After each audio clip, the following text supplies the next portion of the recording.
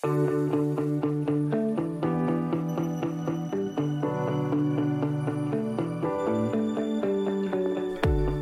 to River's Edge Church Podcast.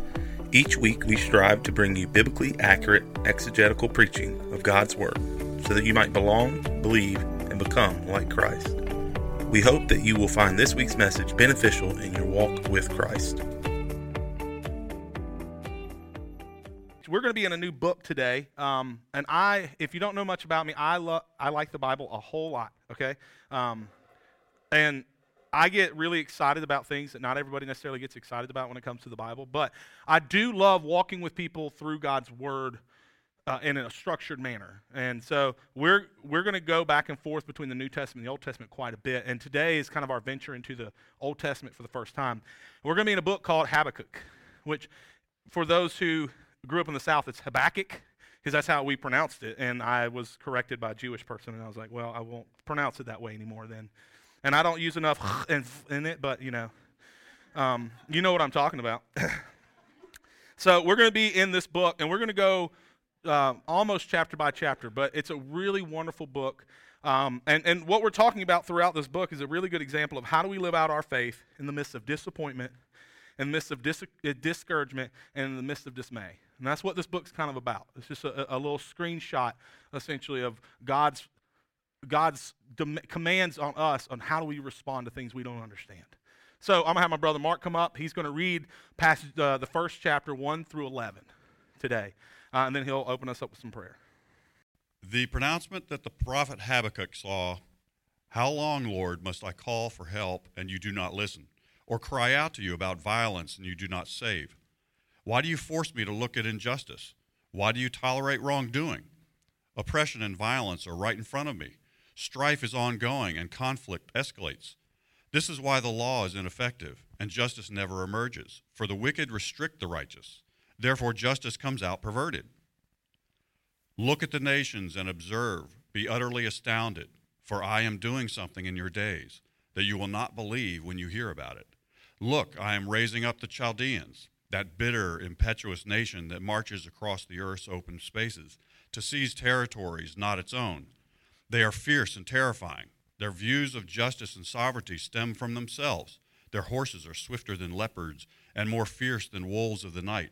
Their horsemen charge ahead. Their horsemen come from distant lands. They fly like eagles, swooping to devour. All of them come to do violence. Their faces are set in determination. They gather prisoners like sand. They mock kings, and rulers are a joke to them. They laugh at every fortress and build siege ramps to capture it. Then they sweep by like the wind and pass through. They are guilty. Their strength is their God. So as we look at this passage, there's a couple little interesting things. Usually I spend a moment and talk about context, and oddly enough, this is one of those books where there's not a lot to go on. We don't know a whole lot about Habakkuk. We know about three things in particular. One, we know that he was a prophet because it tells us that he was a prophet. Two, we almost 100% know he was Jewish, only because he was in the Jewish writings. So we're making a leap of faith saying he's probably Jewish. And the third thing is we know he was very upset. And that's kind of what we know for sure. We've got some things we know. Like one, we know that this book was written about 620 to 587 BCE, which 700 years, give or take, before Jesus. Let's use that as a round number. And we know that he was, unlike some of the other prophets that were written, some of the smaller prophets like Amos, he was not a country prophet. He was more likely a temple prophet, which means he belonged to a full-time priestly ministry. Now, here's the reality, though. None of that really matters because the emphasis of Habakkuk is solely focused on God's message and not his messenger. And we know that because they don't tell us anything else. Sometimes in some of these other books, there's information about the messenger that helps us understand what they are. But in this case, there's not. It's solely about the message. What is God saying here? As we get ready to kind of explore into this, I want you to think about, as we look through our, whether it's Facebook or if you watch the news or you just look out your door probably for some of us, it's really easy to get like overwhelmed and anxious about the world we live in, especially like if you have young kids or kids who live farther off. Like it's so easy just to get completely overwhelmed by just what it feels like the whole world is doing. And sometimes it feels like the world's never been so wicked, right? There's a lot of people who are anticipating the end of times, which certainly they're closer than they were yesterday because it's in a lineal time. But the reality is if we explore through history and we read even through God's word and the historical part, we recognize wickedness has been there since the beginning. Since the fall, wickedness had existed. And man and the human race is really good at wickedness. It's really good at evil. Like, it's got it down. And we live probably in a time where our access to the amount of pain and hurt and brokenness in the world is there. But I assure you, the depths of evil have always been there. There have always been supremely horrible people doing horrible things to other people. And so, in that, it's oftentimes a wonder of asking ourselves, what is going on? And it kind of pushes us to ask this question, which in some sense Habakkuk is actually asking. And it's just one of those key theological questions that we end up wrestling with, which is, in shorter terms, how does a good and all-powerful God allow evil to prevail?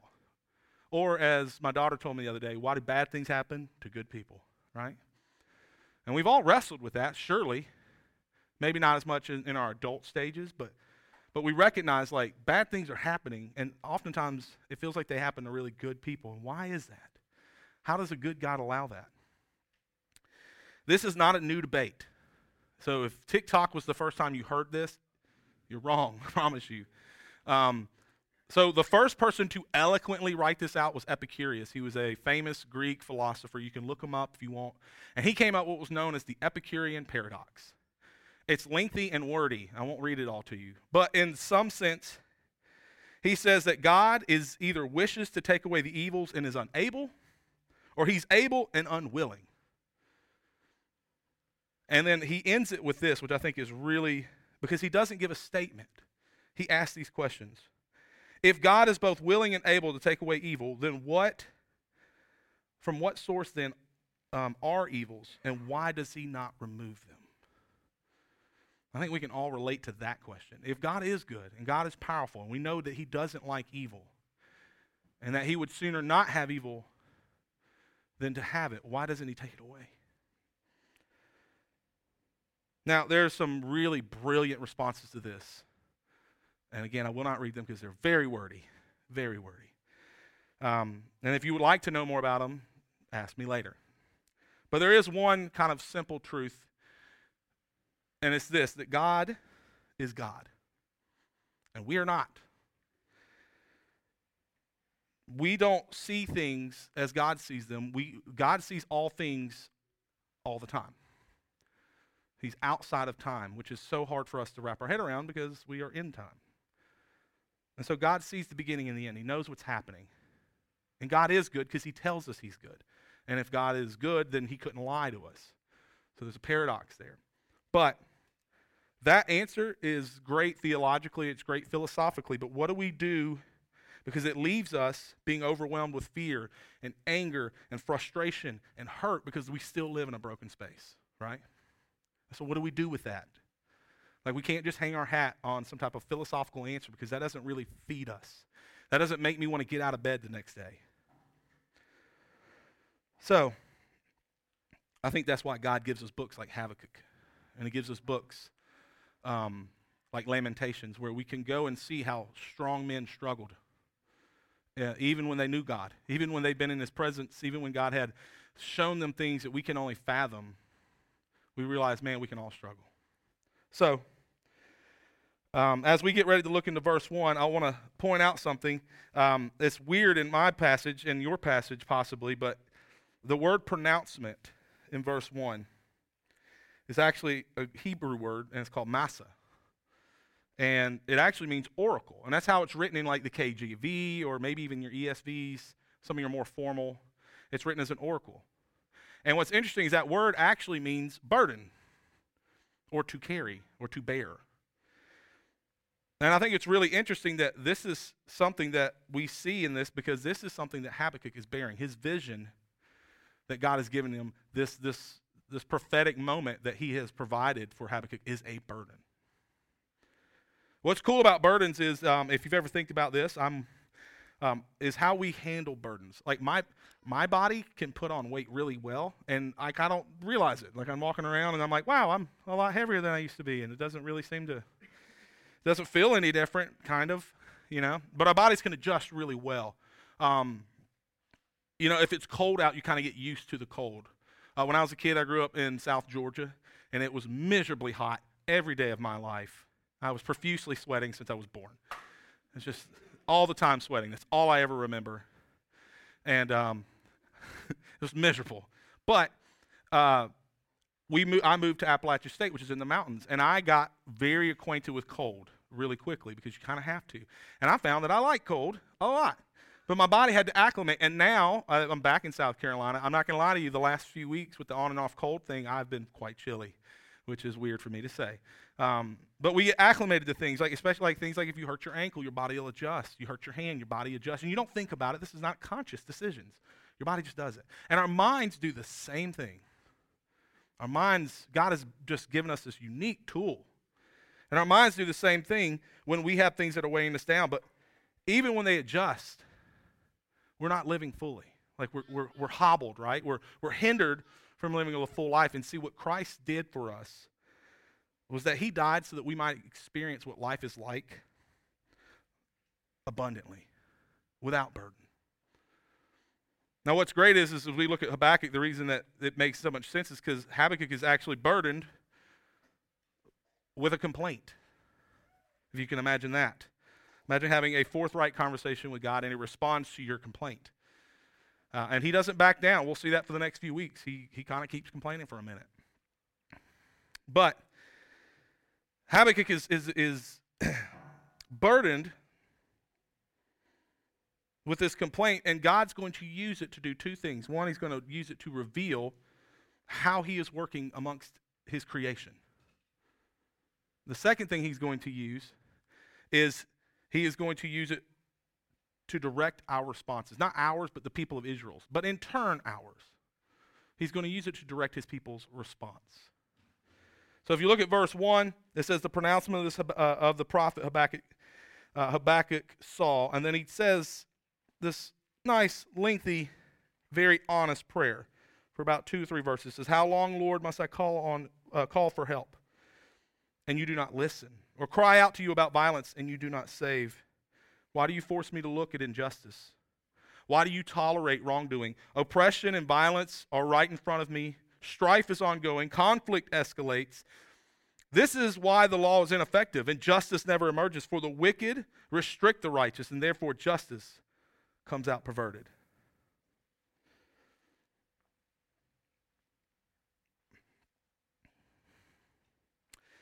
As a parent, some of the most difficult times is watching your child in pain, right? But I'll be honest with you, the things that bother me more than that, the only thing that really bothers me is finding out they were in pain and I didn't know about it. Like discovering they were struggling and I had no idea. And it brings a lot of guilt, a lot of shame, a lot of worry about that. And it kind of drives us to this question: if God's our Father, why do we hesitate to tell him how we really feel? Right? He's our parent. Why do we hesitate? I mean, he knows all things, right?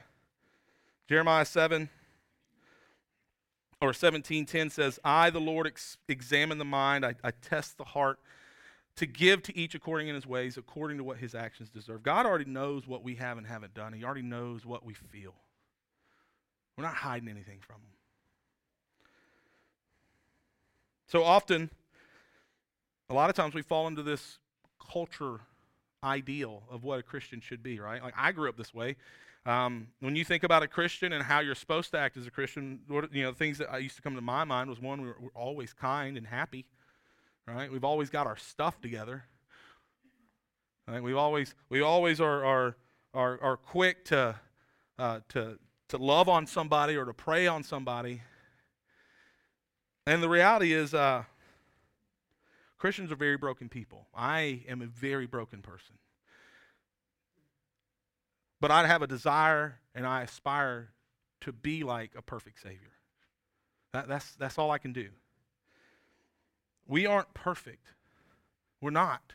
And we don't have to constantly feel like we have to have it together. God has zero expectations of that. If you read through all of the Bible, you read through the Old and the New Testament, you'll never see once in there where God's like, I expect you to have figured it all out. I expect you to always get it right. What you'll find is a reoccurring thing. Is like, without me, you can't do anything right. like, if you don't listen to me, if you don't let the Holy Spirit do something in your life, you're not going to get any of it right. Quit hiding. Quit pretending.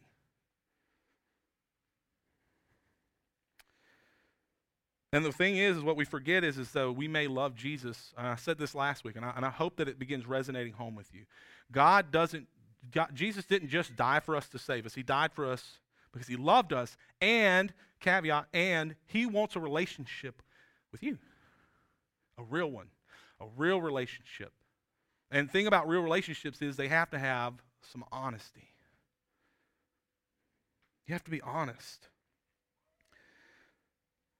And how could we ever have a real relationship with God if we couldn't just be really honest with him? Tell him, hey, I'm upset. I'm angry. I'm frustrated. I don't see what you're doing. Why is this happening? We forget that half of Psalms is lamentations, right? Which is a fancy word for complaints and depression, kind of together. This book of Habakkuk is literally a book about complaining. He might as well be called the complaining prophet. And there's a reality there that we need to embrace this thing, that the thing we can give Habakkuk credit for is he was close enough with God to give him a real prayer. Because I'm much like you sometimes. I fall in this category. I pray God, let me be grateful. I want to have a good day. Watch over people, keep them safe. Don't let me get sick. Maybe heal somebody. But I forget to really tap into the reality of like, man, God, I'm feeling like I'm just tired. I don't like working this hard. Why are you doing this? Like, why did this person hurt me? Why did you let this person succeed and I'm over here like trying to do your work and I'm barely getting by? Like, we forget to turn this in a little bit and to bring it to him, to draw it in the light. And when I love it because if you read the rest of God's response, be ready for a real answer. Be ready for a real answer. Because Habakkuk brings complaints to the table, and then God goes, his first comment in verse 5 is, look at the nations that observe and be utterly astounded, for I'm doing something in your day that you won't believe when you hear about it.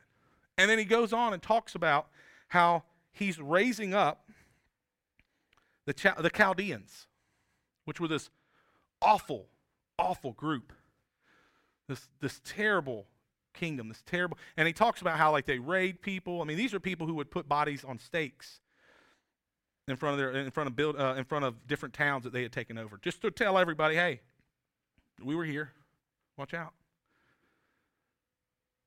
Imagine the response Habakkuk's like, he's already complaining about how bad it is. He's like, look, man, there's no justice here. The laws aren't working. Your people aren't listening. We've got horrible leaders. Like, what are you doing? I'm tired of struggling. I'm tired of suffering. And God's like, well, good, because we're going to suffer some more. We've got some more suffering coming.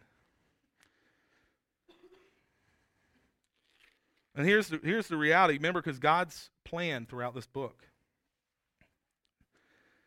is going to be directing something. He's going to be leading the Israelites.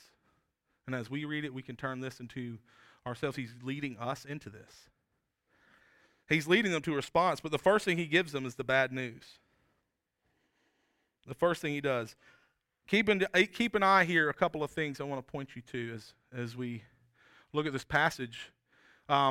One, if you look at Habakkuk's complaint about justice, I'll bring it up here. He said that the justice that they had was coming out perverted, which means twisted, distorted, wrong. And then, when God is talking about the Chaldeans, he says their view of justice and sovereignty stems from themselves.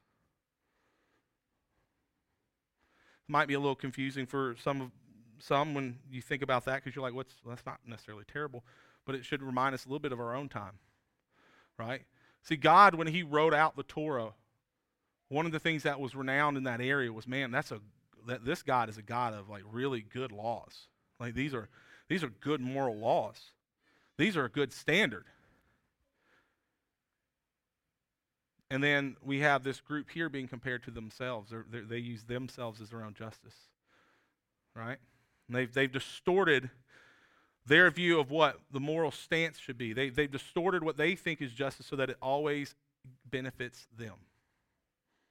It always stirs in their heart. It stems from them. So when you don't have a moral standard, guess what happens?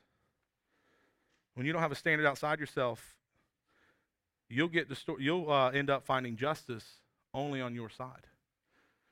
Justice will always be something that benefits you. It'll always be something that allows your people. And if you want to see good examples of this, we look just through most recent history, right? If we look at the places like some of the colonialization issues we've seen, right? Justice in those senses were places like Great Britain go over and take over a country, and their view of justice was, now you must adhere to our culture, you must adhere to the way we teach things, and anything you did is bad. Same thing. It was stemming from one place. God's telling the people of Israel that these people are not going to follow my rule. They're not going to listen to my book. They're going to have their own rules and their own laws, and they're not going to be good. He's giving you a list of why those wouldn't be.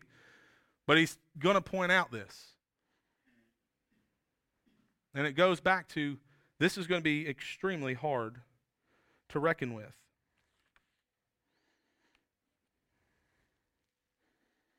And the real question you need to begin pondering over the next few weeks is, what do you do when God doesn't answer prayers the way you want him to? How many of us have had a prayer that God didn't answer like we wanted, right?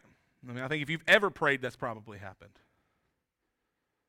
I want this to happen. I want to be productive. I want to be successful in my life.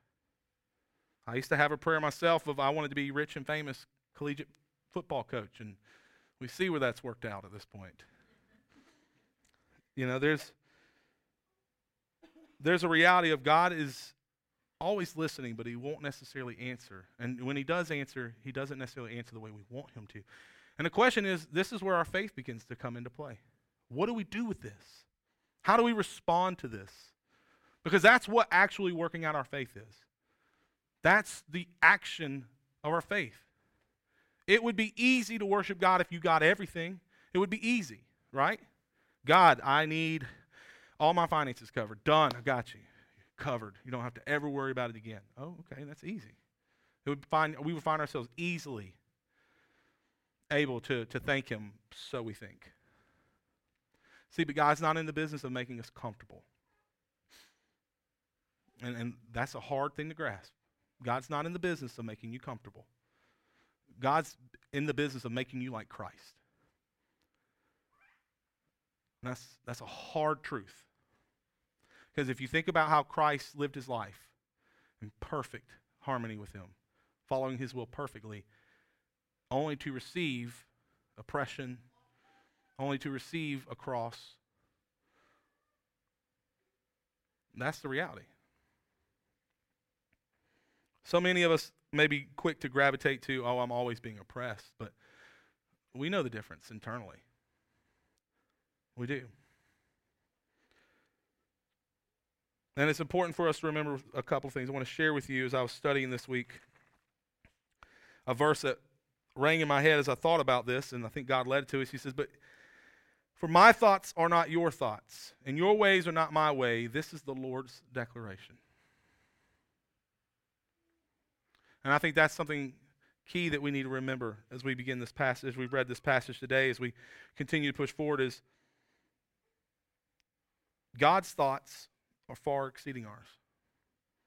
But there's a part of us that is always in rebellion. And this is, for me, this was a key thing for faith. I think it's a key thing for most people, is realize we are in constant state of rebelling, even as Christians. Certainly when we're lost. We're constantly rebelling against God, and this is how we do it, okay? It's not just like, oh, I don't believe in God. No, it's I, deep down somewhere, think I can do better than God. And I want to think about the garden, right? You had Adam and Eve, and God had specifically told Adam, don't eat from this tree. It's not good. I don't want you to eat from it. Don't eat it, period. Done, okay? And then Adam eats from it. Why? Like, why? Why does he do it? And if we go back and listen to what Satan was saying to him, he's like, look, man, you're going to know what God knows now. God just doesn't want you to have this knowledge. God doesn't know what he's doing. You too could be like God. And we don't realize that so much of our rebellious nature comes from that little simple truth. And if we had it exposed like straightforward, like if Satan wasn't as soothing and calm and attractive, this wouldn't really be an issue. Like if he just came out and said, hey, you think you know better than God.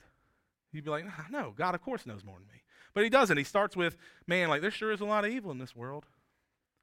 Man, that's really depressing what happened the other day with that family. That's really sad to hear about how there's people who can't eat and feed their kids. Like that's horrible. Why wouldn't God fix that? You know what? Maybe God doesn't know what he's doing. And it starts on this track. And that's why we need verses like Isaiah to remind ourselves, man, of course I don't know. How could I possibly know? I don't even know all the stuff on earth. God knows everything within the galaxies.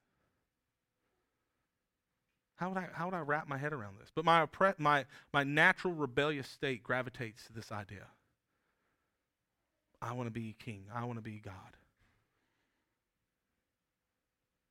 And it's important to see the tie here. Going back to having a set standard of rules, right, where justice comes from. What's the first commandment? I'm going to give a chance. This is a response time now. So what's the first commandment? Anyone know it? What is it, Cheryl? I saw you. Yes, that's right. Thou shalt have no other gods before me, right?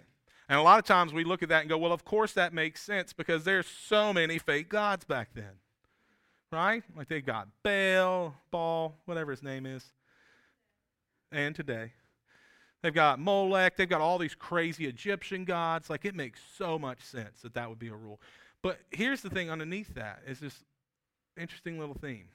Because Jesus has to restate this later. He says, yeah, love God and love people. Right? We're going to make it simple. But you can't do that if you keep trying to overtake them. See, the thing that God was most worried about being replaced by and most concerned about who was going to be on the throne was us. Us. We have a tendency to want to put ourselves on his throne. We want his glory and we want his honor and we want his stuff. Like we're like really terrible kids. We really are. And then when we don't get our way, what do? We throw a fit. Right? And we kick and scream and we holler and go, what are you doing? Now, for those of us who have and have dealt with or have heard some of our children in here perhaps, this is a very common and natural state of children. And here we are. And we find something interesting that God's trying to use reason right here, and it's not going to go over well. As you get into chapter 2, the end of chapter 1 and into chapter 2, you're going to see Habakkuk, he's going to respond kind of like what we would respond to. Like, well, that doesn't sound like it makes any sense at all. Are you kidding me? But here's that reality. God's ways are not our ways. His thoughts are not our thoughts. Over and over again. He reminds us of this. There's great comfort in this. And this is where I want you to take home this week from this passage, because it's important that we start getting this in our heads. Because there's two realities in life. One of them is that death is always coming. All of us have to keel over at some point. And two, you're never that far from a hardship. If things are great now, there's a valley coming. If you're in a valley now, the good thing is it's not forever. But something's coming, and it always is, and there's always stuff going on. And it's not just your life, it's all of our lives. We've all got stuff going on. How do you respond? The first part of today's passage, I want you to consider this. One, be honest with God. The most freeing thing you can do in the world is stand before the Creator, scream on the top of your lungs, I'm not happy with what's going on right now. I don't like this. I'm angry. I'm angry at you. I'm angry at me. I'm angry at all of this. God is not going to smite you where you stand if you get frustrated with him and you get angry with him. He's not. Remember, he's a good parent. He's not going to beat you for this. And what he wants is a real relationship, and you can't have that if you will not have a real conversation with him. The second thing is listen for his response, and this is where we're bad about this. We're not good, be prefaced, including this guy right here. Listen for a response. God will speak to you. Now, some of us are fortunate. Maybe God has actually spoken to you. Like maybe he's stirred in your spirit, small, quiet voice. Maybe smacked you with something. I don't know. I do know that there is one place I guarantee you he will speak, and that's in his scriptures, because he's already spoken. So you can start there, and you can start with some quiet time. Let him stir in your heart and see what happens. But don't go and yell at him and then not talk to him anymore. That's not a relationship either. Lastly, remind yourself of this verse, that God is not you, and you are not God. God's ways are above you. His thoughts are not your thoughts. But what God has said, and that we know we can trust, is that he is good. So when God doesn't, it doesn't mean he's not good. So we're going to close in some prayer. I'm going to have the worship team come up, and we're going to sing. And as we go into prayer, there's one thing I want you to think about. One last thing is that our faith that we have is that we trust God to do what he says, that he is who he says he is, that he's going to do what he says he's going to do, even when we can't see him doing it. That's what the key to our faith is. And the thing is when you can't see him, it's a vision problem. That's all it is. It's a vision problem. And God's really good at healing blind. He's got a couple places in the Bible where he does it really well. He's really good at healing the blind. And he will give you sight when it's time.